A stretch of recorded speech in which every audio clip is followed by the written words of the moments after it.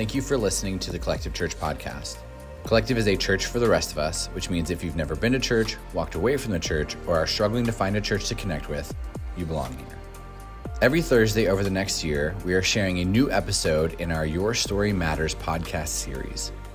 This is an opportunity for people from Collective to be real about their brokenness and what God has done and is doing in their lives. These stories will be real and raw and vulnerable, and we hope they encourage and inspire you in your own faith to share your story. To watch the sermons from the Your Story Matters series or to find out more, you can head to www.mycollective.church/YSM. For episode 4, here is the extended cut of Josh and Jenny's story. We hope you enjoy it.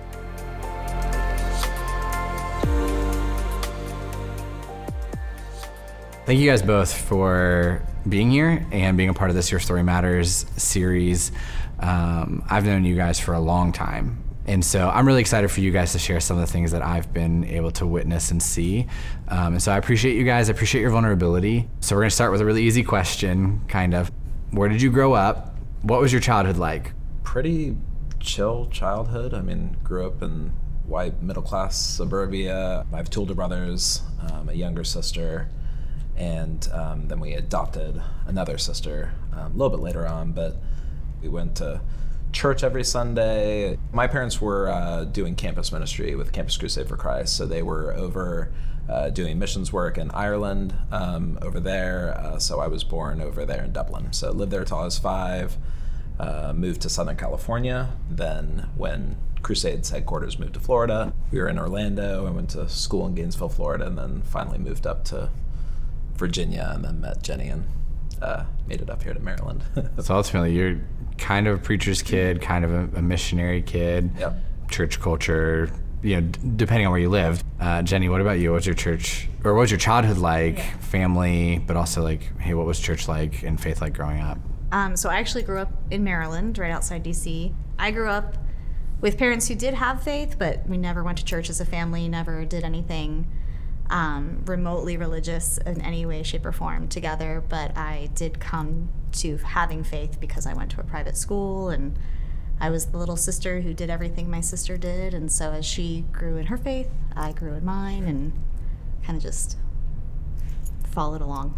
One of the questions I'm asking everybody, specifically who had some church experience along the way, is you go from attending, maybe it's because you're like, my parents are making me, or it's just part of your culture, and I think a lot of people, it's just like, this is a part of my life, so we go.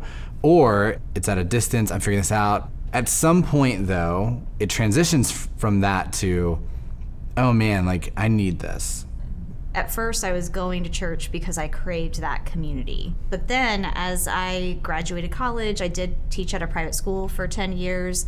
And so I was always having this similar community all the time, at work even. And then when I left that job and we started having kids and everything, I think that's when I really realized, when I'm not in that community on a daily basis anymore, and I don't have it in my life consistently, I have to seek it out. And so that's where Sunday mornings for me has become such a time of kind of reset, of being around people who, we may not have it all figured out, but we're trying to do it together with the same baseline, or same starting point, And so I think that's where it's really been over the last, probably since we were first married in Sykesville and we started going to church together there. That's when I realized I really wanted that community at the minimum on Sundays. Yeah. It was pretty similar for me. As a kid, especially one who grows up in the church, like I think I was like 5 years old when I told my mom and dad that I wanted to ask Jesus into my heart. But I would say that was kind of like my parents' faith, I guess, Sure. That I kind of made a decision to follow. I'd say later on, probably around like high school, college was where I really started to make that my own. It was more an ownership thing where it's like, this is something I choose, not really that was kind of chosen for me. And at that point, you obviously have a little bit more understanding of like what it's about. Mm-hmm. And so, yeah, started kind of seeing what it was about, being able to start actually figuring out a lot of the things that I didn't know. And kind of like you said, like, I think one of the tough things about growing up in the church is that you lack a lot of the perspective of what it was like not being a part of the church. So you actually kind of have to figure that out while in it. And so for me, there was definitely a time where it's like, I don't think I really ever like walked away from the church per se, but like there was definitely a time where it's like I had to sort of evaluate the things that I learned to be true as a part of my childhood, and be able to start to pick through the things that I actually really didn't agree with, or that weren't even biblical, and figure out what parts were good, and kind of coming to a new understanding of those things. And so a lot of people sort of make a hard turn of like just throwing it all out, and thankfully I never really fully threw everything out, but there was a lot of stuff that was just, I don't know, packaged with a ton of shame and stuff that was just not good, not biblical. And it was from well-meaning people. I mean, great people, right? But they were all probably living in their own shame. And that was just, they did the best they could. And I had to like really figure out what stuff like really needed to go and really kind of understand Jesus in a new way. So I went through a period where it's like I had to really deconstruct a lot of my faith and throw a ton of stuff out and really figure out what needed to stay. So. Yeah, I think it's almost, because I have a similar experience to you, where it's like there's no church past, there's no church history, and all of a sudden it like becomes a part of your life. Then you're like, oh no, I'm choosing this. Like this is really, I didn't have it, and now it's there. Versus people who grew up in the church where it's been there and you're just like, I don't know what to do with this. And like having the right space to say, wait a second, I like being here, but I've got to figure this thing out for myself. It's almost a little bit hard. I think we have like the easy route, because you're like, I wasn't, then I was, versus like I always was, and then I was more. Absolutely. So very different lives, somehow end up in the same area. How did you guys meet? How did you end up together? How old were you when all this started happening? How did separate people become Josh and Jenny? So I was at a wedding, and I met a girl that I was mutual friends with. All of the guys that I had dated were also at the wedding. And there you go. And I was telling her, I was like, well, I've gone through all of these ones, and none of them worked out, so there's no more guys left. And she was like, oh, you need to come to Lynchburg, Virginia. My husband mentors a ton of guys from Liberty University, and we've got lots of great guys down here. And so that was all a ruse to get us to get me to be a part of Amway. So Jesus, Amway, marriage. Like So I did. I went. I was like, well, if all the guys are in Lynchburg, I'll go down there and see them. And that's where he was. And I did become a part of Amway for a while, and he was also a part of Amway. It's like Pampered Chef. It was the original Pampered Chef. Sure. Just for all the people who don't know. Right. Yeah. But but I went down there. I got to know lots of people, including Josh. When we actually started dating, we were not allowed to date because of the structure of Amway at the time. We were on the same team, but not on the same team. So we should not date because we're not on the same team. And it was a very strange thing. But no, I did not move to Lynchburg right away. I just went and visited a lot. Gotcha. And did a lot of these team events, and I did not move until we got married. Yeah. But we met through mutual friends. To sum it up, we met through mutual friends that all went to Liberty University. There you go. Okay. Were you at Liberty at the time, or? Okay. I was, and I don't know if I was actively going to classes. There you go. I was just in the town still. Yeah. And he actually was trying to date me, and he was a host at Red Lobster. And I was like, I'm sorry, but at this point I was a teacher. I'd been teaching for a couple of years, and I was ready to settle down. We were 24 at the time. Okay. Yeah. And I was like, I'm sorry, I'm not dating a host from Red Lobster. If you want to date me, you can go get a real job. Well, and it wasn't even just a host. It was I had been demoted from server. The thing that ended up winning me over is that right after having that conversation with him, within a week, he had a real job. And I was like, oh, he actually wants to date me. Yeah. That's a real thing. So you guys were dating down there? Did you also get married down there? We actually only dated for about 8 months, got engaged, were married 4 months later. Wow. So our entire relationship, we were friends for about a year prior to all of that. And then we got married within a year of actually dating. Yep.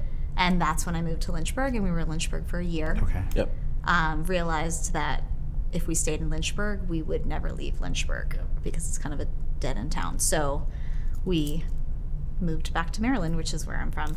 So what was like in the beginning of your marriage, and even as you start going through kind of your first hard thing as a married couple, what was faith like? Were you active in faith, active in church? Was it just kind of this underlying thing in your life? Like what did that look like? I mean, it's always been there. That it was just kind of on autopilot in the background for me anyways, but yeah. Yeah, I mean, when we first got married, we were going to church because in Lynchburg, that's the only thing there is to do on a Sunday. But we still hadn't gone through that deconstruction of our faith and figuring out what do we really believe in and everything. So I think when my dad died, that was probably the big catalyst for me of who is God? You know, can I trust him? Can I trust him with the people that I love? Can I trust him with the way that I had thought my life would go? All of these things. And so we did join a church early in our marriage in Maryland. And even that, though, it was a great community of people, but everybody in that community was asking questions. And so that is part of what had us deconstruct and really ask those questions and wrestle. But it ended up being a really, I don't know, just a huge question mark, I feel like, for us for that first 5-6 years of our marriage. Yeah, there weren't a lot of answers. It was more, it was like all questions. And very disorienting. Sure. Like, both of us growing up in that, like, especially Baptist culture, a lot of stuff is handed to you. Yeah. And so this was the first time as adults we were being asked questions and how to, and saying, like, what do you really believe and why do you believe it? And is God good? You know, and then when bad things happen and that question gets really big. Talking to very, very different people, super uncomfortable. But I like the fact that we stayed in that level of discomfort because, you know, it built a lot of maturity and a lot of like perspective to see other people who are very different from me. It really rounded out my faith. You know, it took it from a very simplistic, like cookie cutter thing that I didn't really couldn't even fully accept to, oh, this is real life and this is still relevant. But I think too, it was the first time we'd come in contact with authentic people who were trying to know Jesus. Yes. You know, like this was a group of people who didn't try to hide the messes. I mean, there were even atheists and you know, agnostics who went to the church, and I was like, "Well, this is." But they were real people, but and they were honest, and they were kind, and they were loving, and they were genuine, and I think it kind of made us go, wait, like, were all these other people in our past authentic and genuine and like real? I would say that I didn't really know the struggles of a lot of people in the churches that I went to. It was always this polished, like clean, like it had already been manicured before it got to you, and you're like, I can't relate with that. Like it's just, so there was a very big disconnect, at least for me, where it's like, I can't relate to these people. Like, I mean, I got all this crap going on and like they seem to be perfect, so. It's part of what was that, like, kind of that shame that kind of every time you did something wrong, you had the shame, so you had to pretend you didn't do that thing, and then you just put your smile on and your pretty dress. And, because oftentimes we look at church and it's like you forget that the people that are showing up there are messy. Because it's supposed to bring life and give hope and bring joy and experience grace. And, you know, like when you show up into those environments, you forget sometimes that you receive it. Like, we're not bringing it. You know, the churn in that and the output of that is Jesus saying, okay, like, I'm going to refine this. And so I think it's cool that really marriage kind of led to that. What is truth? Oftentimes in both the scenarios, really all the scenarios that you guys have gone through, a lot of people will go, this isn't it. And they lean out. And I think that's one of the first things that people can really hear is faith isn't easy. You got to ask questions, right? No matter what your church experience has grown up, like seek truth, you know, find people who will walk alongside you with it rather than tell you, you don't know this already, you know, or you don't think what I think already, even though, you know, trying to figure out why they think what they think. What you guys have gone through, like immediately that could have been a breaking point. And especially with you guys saying it was kind of there, but it wasn't there. So I think it's really cool that you leaned in, especially as your dad passed, because it'd been way easier to go, God did this thing, I don't want this anymore. But it brought you to the point of saying, why do things like this happen? Which I think led to really like where you guys are now, and we'll fill in the gap in a second. Without those moments in the beginning, I don't think you have what you have at the end, Yeah. right? Yeah. So after your dad passes, you guys move up to Maryland. When did you start having kids? Oh, It was about 2 or 3 years in. yeah. We used to have arguments about it. Just the idea of giving up my space to kids set me off. Like, it's I obviously wasn't ready for that, but yeah.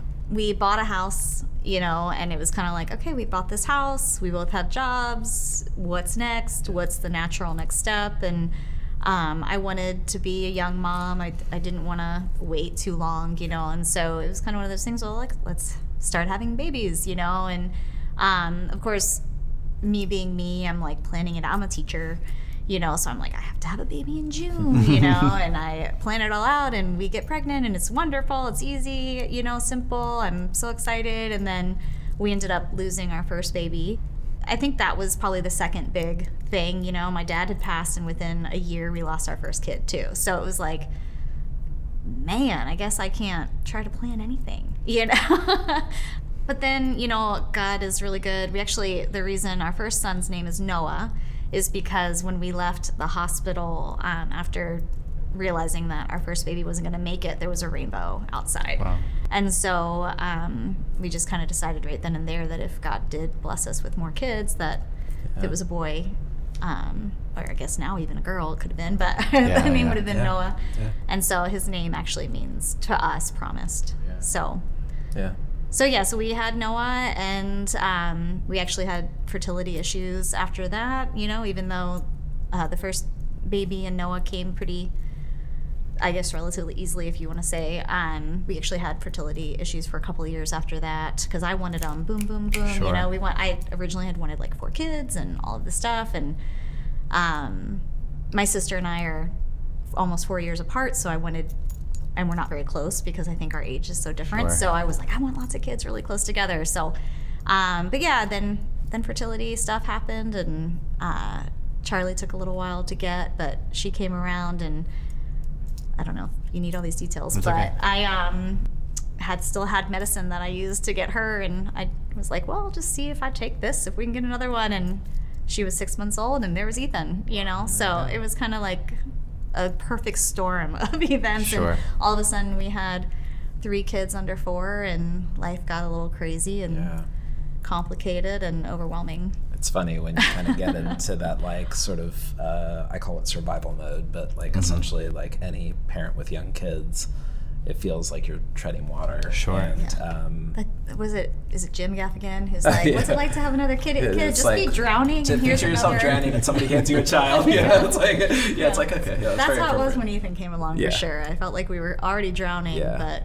we were like, yeah, just give us another one. It's fine. I don't know what I was. Well, and it's also pretty funny because when you get into like seasons of like just being in a pressure cooker, like all your faults like come to the surface. Like it's like literally everything that was just a gap in who I was or my maturity level as a guy, like just came to the surface. Yeah. And it's like, whoa, So yeah, I'd say I kind of like pulled him along into the let's have kids. I wouldn't yeah. say that he was like. Sure. Well, nobody's ever ready. No, I was less than prepared. Yeah. I could barely take care of myself, not to mention children. So yeah. Yeah, I think I had this like plan in my mind of like, you get married, you buy a house, you have children, you do these things Sure. in this order. And so we were kind of, at least I was checking off all these boxes and pulling Josh along like, come on, like check these boxes off with me, let's go. And that's kind of where we were. I think it was just, let's build this picture of this life that I've been taught is the right life to live, and this is how you do it, and this is what it should look like. And that's kind of what we were doing. Well, and you guys, like going into that, even like, suffering the loss of a child, and then infertility are 2 big things. Yeah. So in a few years, it was moving, marriage moving, loss of a father, loss of a child, infertility, and sometimes, we see this in life where these like major things happen and they create wounds and they create pain, they create doubts, but life continues, and we often don't take the time to like work through those things and process those things. And like Josh said, it's a pressure cooker. At some point, it all just comes out. The emotions that come with that, the shame that comes with that, the insecurity that comes with that, really oftentimes not healthy responses, right? Like, infertility is one where people often carry a ton of shame, and it's like, hey, like, this isn't shameful. Like, I know, like, wanting to have kids is great, but it's like, if you get to, you are not less of a person if you can't or choose not to. But like, if we're not in healthy community and working through that stuff, it just kind of adds like wounds on top of wounds. And, at some point there's kind of a breaking point. And so I know your story, and I know, a lot of the previous stuff, but I also know the last few years, and you kind of had multiple kind of breaking points, pressure points. So if you guys don't mind, can you guys share a little bit about what was the impact of all this stuff on marriage? Because as you pursue what feels right, and as you pursue what feels good, or even sometimes like we'll say it's what God would want, like this like beautiful, perfect thing, it wasn't beautiful, perfect. It was messy. And so share a little bit about, okay, what happened with your marriage, like through all this? All right, well. I know, we're going in. I'd say leading up to essentially just probably the largest storm of our life, that just several things happening within, I guess, about a week of each other, week and a half. I had kind of got, like, I guess some of the earlier pain in life had put me to a point where it's like my goal in life was to be comfortable, to be safe, to avoid pain at all costs.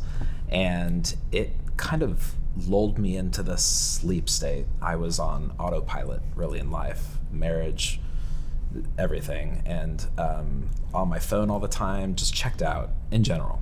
I think for me, I was so busy building this life or leading us into this picture perfect thing that I wasn't really focused on our needs as a married couple, and I don't think either one of us were really asking those questions of why do I feel empty, or why do I feel alone, or why are you behaving this way? It was just kind of one of those things where it's like, pick your big girl panties on and keep it going, eventually it'll all be okay. This is just a season. We're going to be fine. We'll get through the season just like everybody else gets through their season. And at some point we'll start the hard work, of digging deeper. During one of these times where I was just completely in my own world and not even cognizant of what was going on, we were at a pool. We were on vacation in Ocean City, and we were waiting for family to join us. So this was like the one day that we had on our own at the camping. We love camping, so we were at this resort camping, and we went to this pool, and there wasn't lifeguards there. And I don't even know what I was on my phone for or what it was about. Charlie was learning how to swim at the time, so we'd taken her floaties off, and Jenny was really like solely focused on her. And the other two, they were putting on Noah was getting sunscreen on. And the first thing I remember is a 14-year-old girl in the pool saying, "Hey, there's a baby at the bottom of the pool," or "There's a kid." And right then, I knew it was mine. So I jumped in, I got Ethan out of the bottom of the pool, and I gave him CPR. I had gotten certified through work a little bit earlier that year, which was pretty serendipitous. And so, I started chest compressions. There was an older lady there that was helping me keep count. My back was actually to the deep end because Charlie was swimming back and forth from the entrance of the pool on the shallow side. And there was just this mom was looking at my direction, and I looked at her and I saw her face of horror, and there's just that mom moment that like, this is about me, this is about my family. And so I turned around and I saw what looked like Ethan completely dead, being lifted out of the pool. He's blue and his eyes are back, and I always thought that I'd be that person that would immediately go to God. But I think at this point in my life, I had already begged God for 2 other lives. So I didn't even think to ask God for this one. I just started screaming help. after the second round of chest compressions, his eyes started to kind of roll back, and he started to cough and to sort of, throw up and get the water out of his lungs, and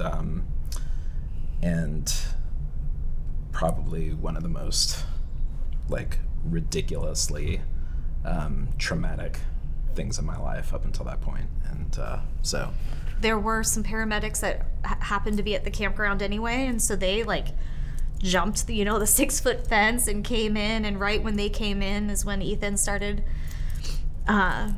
getting the water out and screaming himself, and they handed him to me, and they told me screaming's good, screaming's good. And so we didn't really know what the effects of that were. You don't know the effects of drowning until hours and hours later. And so it was in that moment when I finally was like, we've got to tell our community about this. We have to reach out to the people that we know will pray. And the first people that came to mind were, at that time I was on staff at Collective, so I reached out to you and Tabby and was just like, please pray for my kid. And I knew that just having you guys in my corner was a lot stronger than being alone. And that was probably the first time that I really felt like I had a community to lean on, and that I did, lean on people to help save my kid, to help my kid come back 100%. And thankfully he did, It was a couple of days process. There was a flight over the over the bay, and all of that. But he was up and walking the next morning and made a complete recovery. But I would say that was the beginning of our healing process, of us being like, whoa, we had to wake up ourselves. That was the first blaring warning sign that there's something way off and needs to get figured out.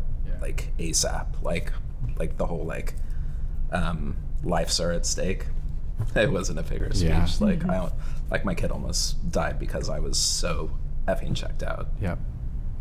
For you guys, remembering that moment, and just obviously this is every parent's nightmare is losing a child, but there is the reality that you guys came to afterward where you're something's wrong, this isn't healthy, and our kids are the ones that are now feeling the effect of it, right? Because a lot of times when we have these things in our life and this pain in our life, this sin in our life, it impacts us, and it might impact our spouse. Yeah. But like you said, when you have kids, it impacts our spouse, but you're so busy anyways, you're it is what it is, because you're seeing the impact, but you don't see it because you've got kids and jobs and all that stuff. Coming out of this experience, which obviously was devastating, not one you would ever ask for, right? This isn't one of those, and you know this, and we've talked about it.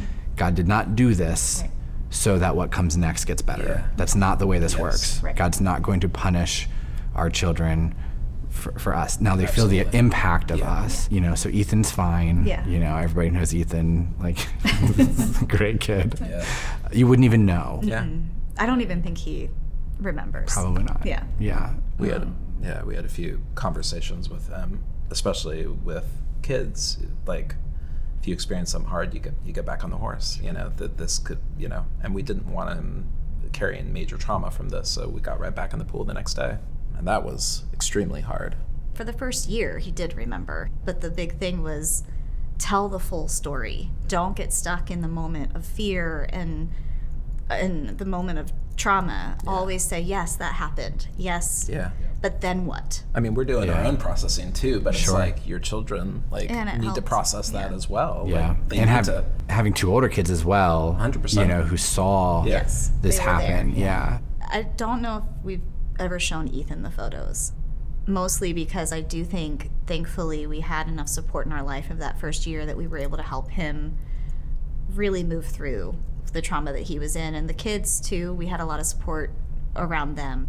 The photos remind us how real of an event it was and how close we really were to losing him. Yeah, seconds matter type thing. Every second. Yeah. Every second matters. The shame of that experience, every mom wants to protect her kids from all things and feels the judgment that comes when you fail or it feels like you failed.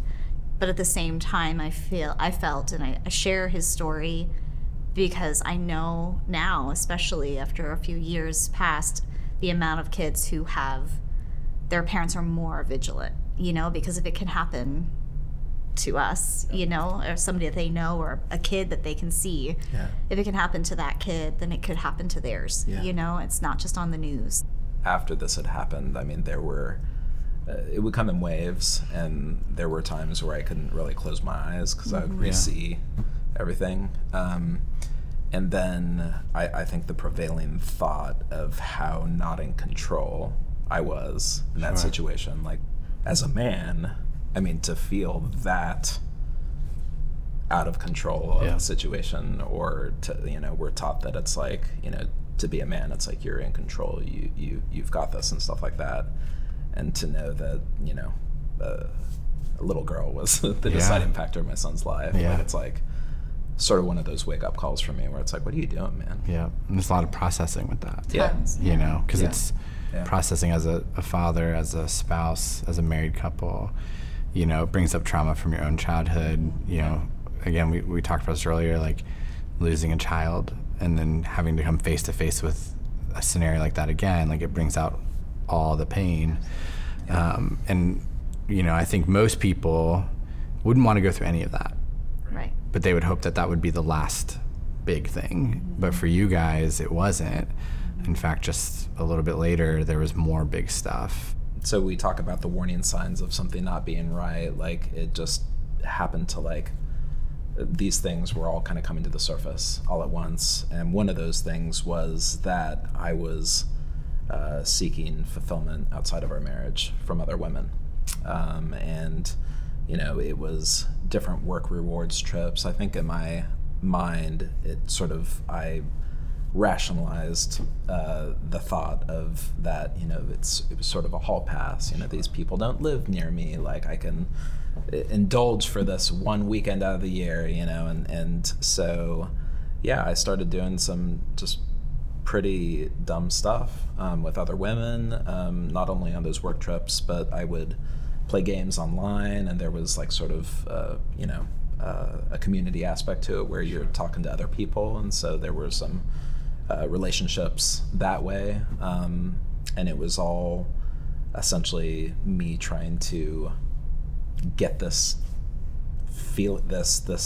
cavernous gap in myself met through ways that weren't ultimately going to fill it. But that came to a head because, I'll let you tell that part. But So we came home from this trip, and we're still processing everything that just happened. And we were hanging out with some friends in our neighborhood pretty late one night, and I just looked over and saw that Josh was on his phone, and it clicked in my mind, like, what could he possibly, because I could tell that he was texting. It wasn't just him playing a game like he would always or often do, and it was typical for him to be on the phone, but not texting, or writing messages to people. So I kind of snuck a glance at the phone and could see that it was a woman that he was talking to, and I saw something along the lines of her saying that I'm boring or something like that. I forget what it was, but I think at that moment I just thought to myself, really, like,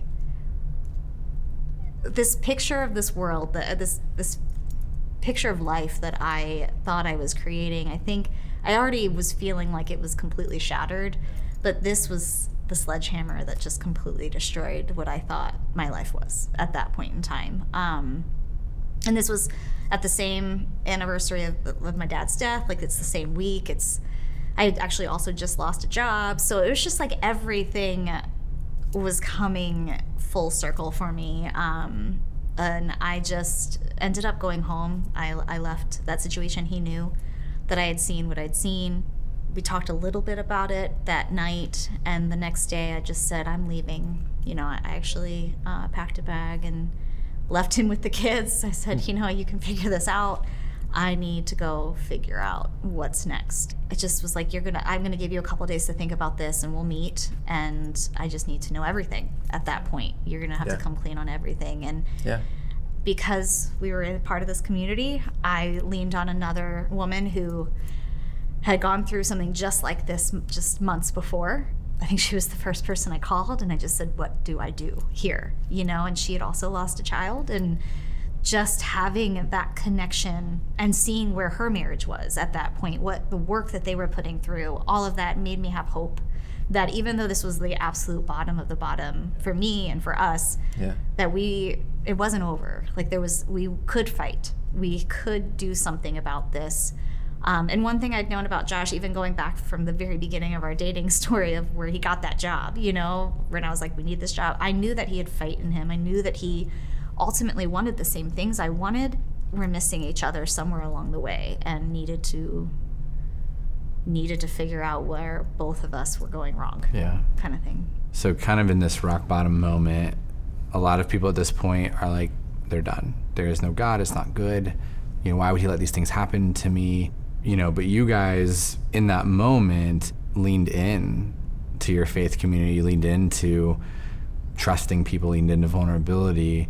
But what was your relationship with Jesus like in that moment? Or how did you at least feel about faith and God? And I imagine it's very different for both of you.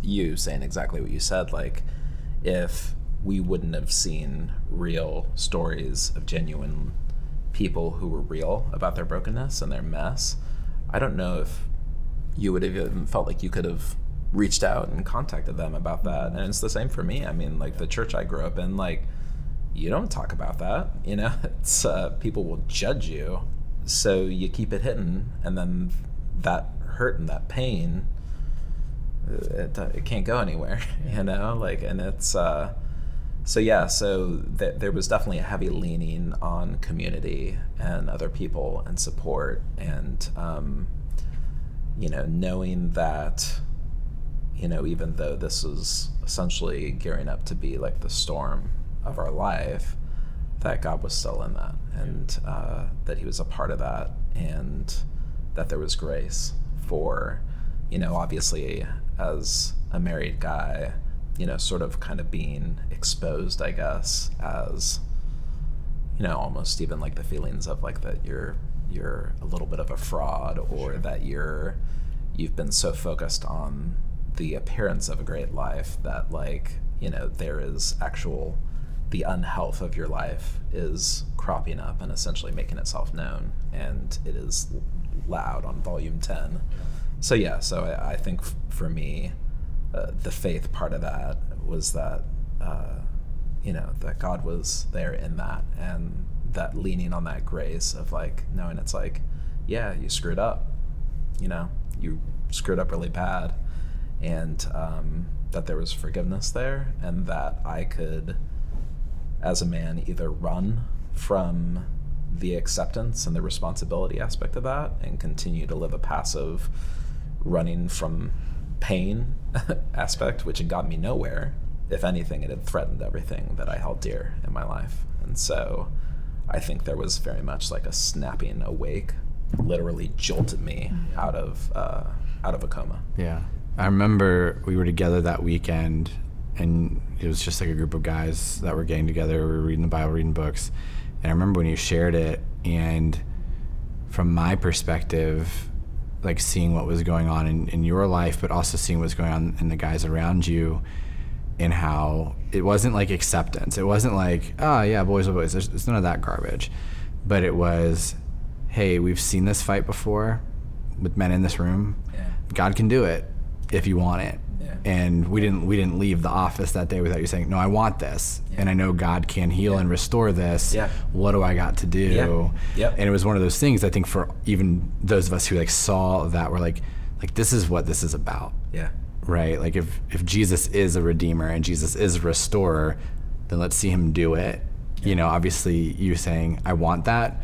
What do I need to do to experience that? Yeah. From that moment, it was like, okay, let's see what happens next. Yep. For you, being on the other side of that though, what was faith like? What did it feel like with Jesus, with the things that to be true, but when you hit that, you said it's that rock bottom, you're like, it's a lonely place.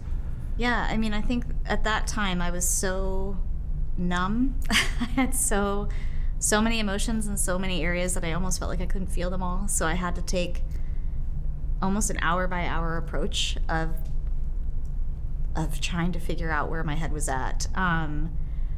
But, funny enough, so I looked for an Airbnb, and I found an Airbnb with a woman who I didn't know it at the time, but she loved Jesus, and I ended up, and I actually knew her because, when you grow up in Maryland, I guess you know everybody by some form.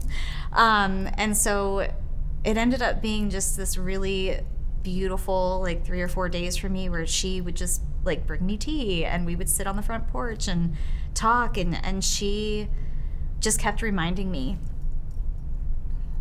that God loved me, that all of this had nothing to do with me having lack, because I felt like I was trying so hard to do the right things all the time to create that life that everybody says you're supposed to create, and be the good girl and be the good wife and just do everything right. And here I was, just so broken and so ashamed of my lack as a wife, is what it felt like, and my lack as a mom from almost losing my kid, and all this lack. So I think I just had to come to that moment of I have two choices. I can either be angry and resentful and bitter and just walk away from everything, start over somehow, Sure. Figure out what that means and what it would look like, or I can lean into what I knew would be really, really hard, a really hard place of grace for myself, for him, being able to forgive.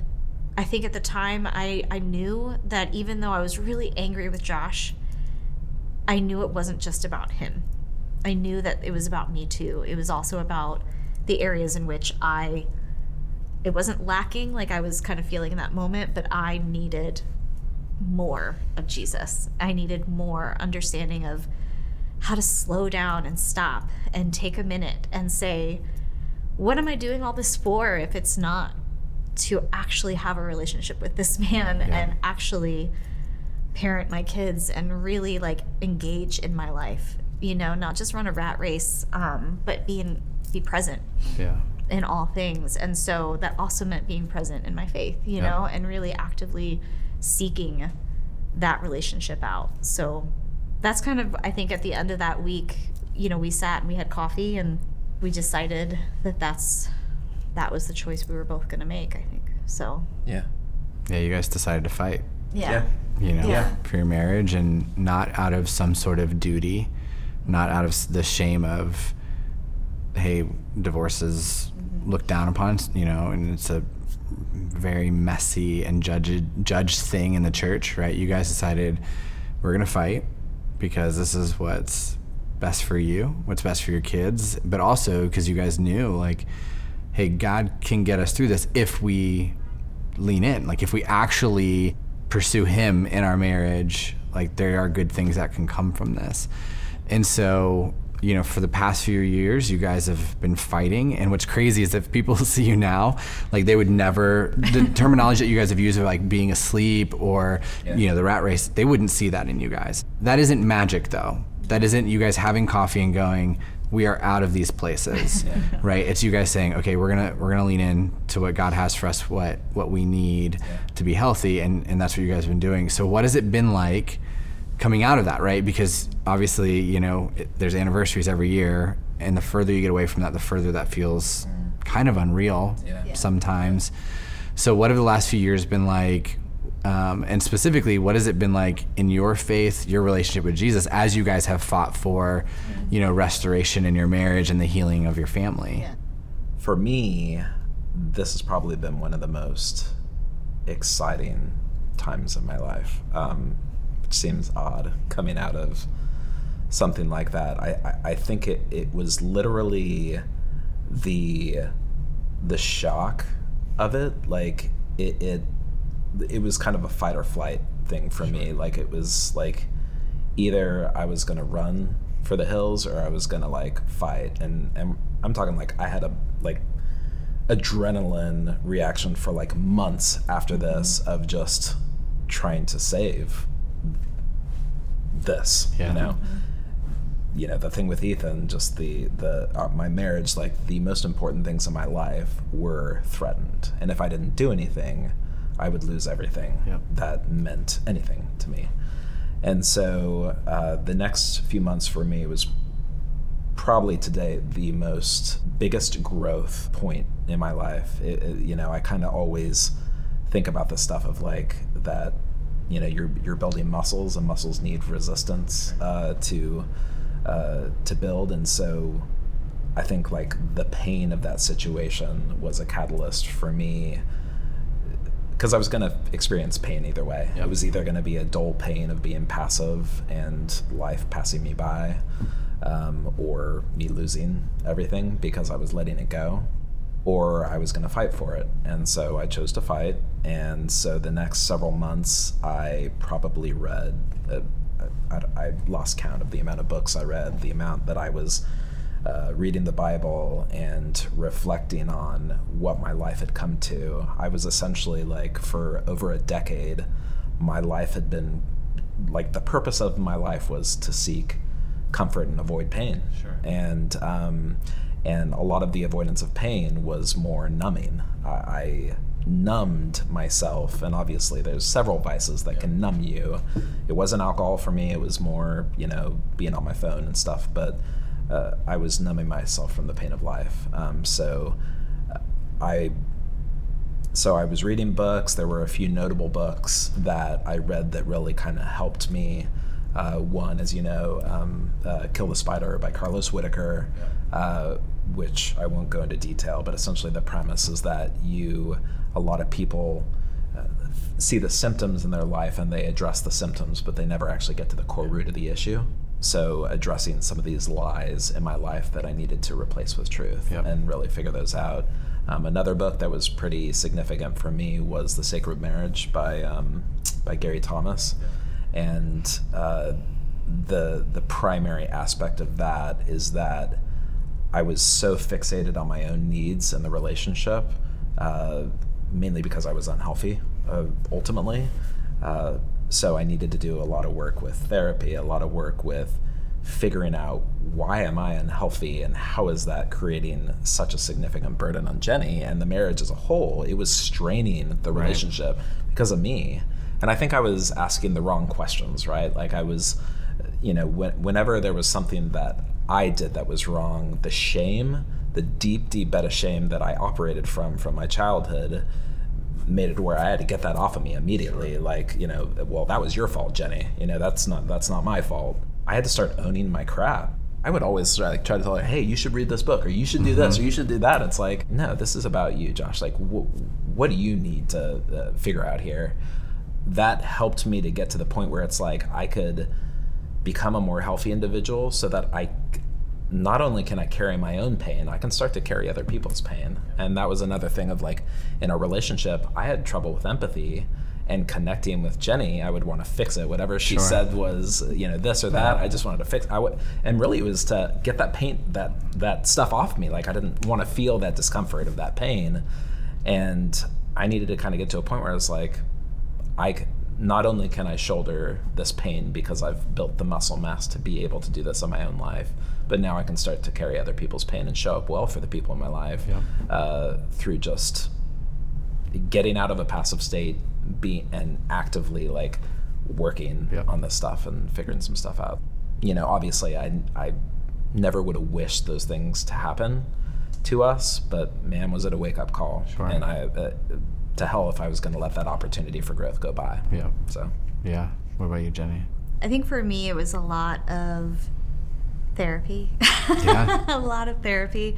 I had to learn a lot of trust in Josh, trust in God, trust in myself, that if I stopped and took some time and really allowed for Josh to be in control of our marriage, and not control of our marriage, but lead our marriage is really, if I allowed him to lead, that we would be okay. If I gave him that ability in our marriage, that it would be stronger.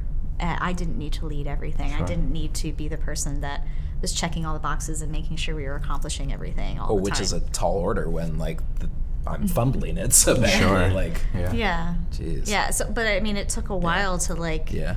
learn and trust that he could and he wanted to. And so I would say the first like 6 months, it was mostly, I mean, he was, like he said, adrenaline rushing. I mean, it was a completely different marriage, a completely different husband. Everything was so different, you know, but the adrenaline does wear off, and it did. And so in that time, it was more of this rebuilding of who we are, the couple that we're going to be, of me learning to not have to be husband and wife, mom and dad, but I can just be mom, I can just be wife, I can just be Jenny. We'd always joke about the fact that I was like the fourth child Sure. in the marriage, Yeah. which I think a lot of probably women can identify with, because they're taking care of the man and the relationship, and it shouldn't be like that. Right. And honestly, as a kid, like my mom did everything for me, so like I grew up weak. Like I never learned how to do anything for myself, so I was dropping the ball repeatedly. I didn't want to do the dishes. I didn't want to help her in the house. I didn't want to help with the kids. Like, no, I don't Still want any doesn't of want that. to do any of that. Well, hey, I'm still working. but it just, that put a lot of weight on her, because she was having to do everything, and I wanted no part of it because it was super uncomfortable for me. And I wasn't good at it. I didn't know how to do any of it. I didn't know how to take care of kids or take care of a home or anything like that. Well, and that's like vulnerabilities, right? Yeah. Like even in marriage, there's all these vulnerabilities that exist that if we're unwilling to talk about, it just creates more pain and more vulnerabilities in the future. You know, like we often don't want to fail in anything, so we either don't approach it or we avoid it, and we try to push things aside. Yeah. And you guys had to face that stuff. Well, it's like closing your eyes and feeling like the world disappeared. Right. Like the world keeps on going, whether your eyes are closed or not. Like, so it doesn't go away. Yeah. It's still there. Yeah. I just had to, I went through a very, I think my process, his was like a fight or flight adrenaline, like rush, and I just kind of became a lot more still, a lot more reflective, a lot more just asking myself a lot of hard questions about what I wanted and why did I want it and was it really necessary. And funny enough, like COVID for us, everybody kept saying how 2020 was this terrible year, and I think it was just very timely for us because 2019 was such a terrible year. And then when lockdown happened, it kind of just allowed me to have permission even more to slow down and focus on the family and focus on just where we were that day. You know, I didn't always have to be worried about the future, worried about what was going to happen or what had happened and all of these things, but what's going on today, you know? We kind of like did away with the focus of like the appearance of our life, or like even like our what we did or anything like that. Like it was just more of like, it was a focus inward of like the actual health. You know, it's like you think of a tree, it's like you're not like trying to get this fruit to grow or not. Like if you just focus on being a healthy tree, the fruit takes care of itself. So Yeah, and I also went into like owning myself too. You know, I had to own, you know, as much as it would be very convenient to say that Josh was the reason all of these things happened and all of this whole pivotal point was because Josh sucked as a human being. It's not true. You know, I think I just had a lot of hidden parts to me and a lot of things that I was not being honest about. And so it allowed me to start to really get to know myself and work on contentment, work on letting go of a lot of areas of shame, things that I had learned growing up in the church about marriage that had created a lot of shame, and not understanding, you know, the freedom that I can have in marriage. And so there was just a lot of undoing. And the last few years have been there's been a lot more peace, I feel like, and a lot more contentment. So that's been good. Marriage is a blast when you're healthy. And when you're unhealthy, it really sucks. I mean, it can be one of the most life-giving. I mean, it was created to be that way and to experience love at a higher level and grace at a higher level and forgiveness at a higher level than what we get anywhere else when it is good and healthy. Okay, so how would you, now that people have heard all of this, right? You know, one thing that's always true is that our faith journeys in our life are never static. It'd be nice if they were always like climbing toward this wonderful peak. That's not the way it works. Like they are up and down, and there are highs and lows, and the lows are things you wouldn't dream of, wouldn't ask for, wouldn't want your enemies to experience. But then the highs are what bring peace and what bring this joy and this hope. And this better understanding. So right now, like how would you describe your relationship with Jesus through this all?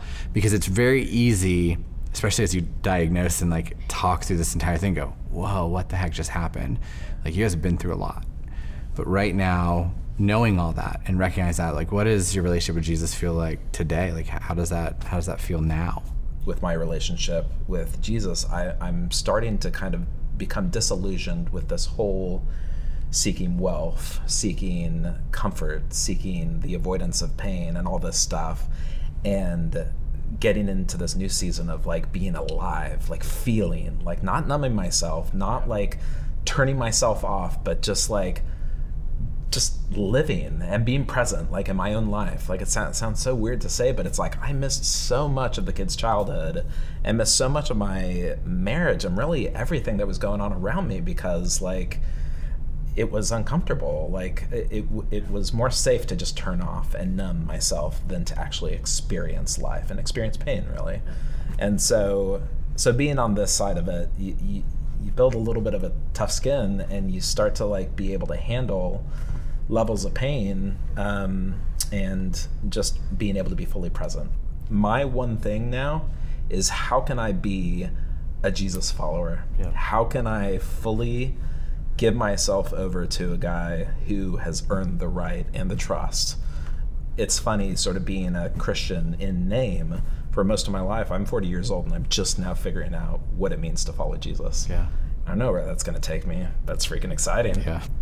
When I was younger and I started my faith journey, I felt like my relationship with God, because the whole childlike faith thing, was very real. It was almost tangible. And there was so much faith there that I felt like God. I truly felt back then, I can still remember feeling he's my best friend, like all the Bible songs, all of that. It just felt like he was another person in the room, It was real. And then as I think, honestly, people got a hold of me, and started putting their expectations and their shame and the doubts and all of that. That relationship really got distanced, so distant. And so all of this stuff that's gone over the last few years has really forced me to lean into who is he and what is that relationship going to look like. And in order to, I think, through therapy, the thing that I'm really learning is I have to release myself from this world's expectations. Yep. The shame, other people's, what they want from me or for me to do, and really learn what I want and who God created me to be. And so I'm definitely not there. I'm still working on that relationship. It's very much a work in progress, but I feel as though as I'm learning to release a lot of this baggage of really my entire life, all the different things from childhood through the last few years even, I am beginning to create that real, tangible, again, relationship with him, that I understand who he is and why he wants me to be someone that loves him, So that's kind of where I'm at right now. It's very much still working. Yeah. Still leaning in. Yeah. Still a lot of ways to go, but I'm excited about it, and I really do feel as though he's created the good out of the mess. Yep. And that's all I can really ask right now, is that there has been a lot of good that has come from a lot of pain. Yeah, absolutely. If there was one piece of advice, which I know is tough, but if there's one thing you wanted to share with people who are kind of in the phase of life that you guys were in a few years ago, whether that be with their marriage or even with themselves or with their kid, like whatever it may be, like what would you want them to hear? Process pain in a good and healthy way. Pain is a certainty. It's going to happen in life. It's a part of it. I think a lot of people tend to blame God when pain hits their life. I've heard it said, which really kind of characterizes it pretty well, is that pain is going to build calluses or tough skin, but some people allow it to build calluses of resentment around their heart, which really kind of block out any good that could come through pain. Or you allow pain to build you and grow you and mature you, almost like kind of developing a thick skin, kind of like calluses, but instead of a method of blocking things out, it's a method of becoming stronger and healthier. And so even though pain doesn't feel like a great thing, nobody wants to go through it. When that stuff happens in your life, instead of blaming God, maybe thank him for it, because that stuff can grow you significantly if you let it, and make for a healthier life, a healthier marriage, a more present father, a more present husband. Like, if that pain wouldn't have come in my life, I don't know where we'd be or where I'd be. So I'm very thankful for it. I was going to just say, like, that they're not alone. You know, that they can lean on people, that they don't have to feel the shame. That they don't have to hide what they're going through because they're afraid people are going to judge them. That there are people, especially in this community, that have been there, are there, will be there one day, and want to be there now with them. And if it weren't for people being willing to walk alongside of us in our mess and give us grace and show us love and not shame us, I don't know if we'd be as strong as we are today. So there is no shame here. That's what I would probably say. That's great. All right, the last question I ask everybody is, what is one Bible verse that you are holding on to that you would just love to share with everybody? One is James 1:2-4. Consider it pure joy, my brothers and sisters, whenever you face trials of many kinds, because you know that the testing of your faith produces perseverance. Let perseverance finish its work so that you may be mature and complete, not lacking anything. Which, doesn't that put it just so well for what I've learned in my life, is that it did just that and is doing that every day of my life. So the second one, it's in Matthew, which is, then Jesus said to his disciples, whoever wants to be my disciple must deny themselves and take up their cross and follow me. For whoever wants to save their life will lose it, but whoever loses their life for me will find it. And that last part is my absolute favorite part, because it's that counterintuitive thing that I figured out, that like I was trying to save and secure and protect all these things, and I almost lost everything. So I now am in a mode where it's like, crucified with Christ, love it. Let's go. Let's go. So my verse is Romans 8:37-38. No, despite all these things, overwhelming victory is ours through Christ who loved us.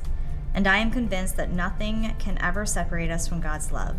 Neither death, nor life, neither angels, nor demons, neither our fears for today, nor our worries about tomorrow, not even the powers of hell can separate us from God's love. Thank you guys so much for taking the time to do this. Being vulnerable is hard, right? It opens us up, creates wounds or capability of wounds, but it also creates space for other people to understand, hey, like, I'm not alone in this. I appreciate you guys. It's just incredible to see what God's done and doing in your lives, and really the true testament for you guys too is your kids. It's wonderful. Thanks, guys. Appreciate it. Thanks.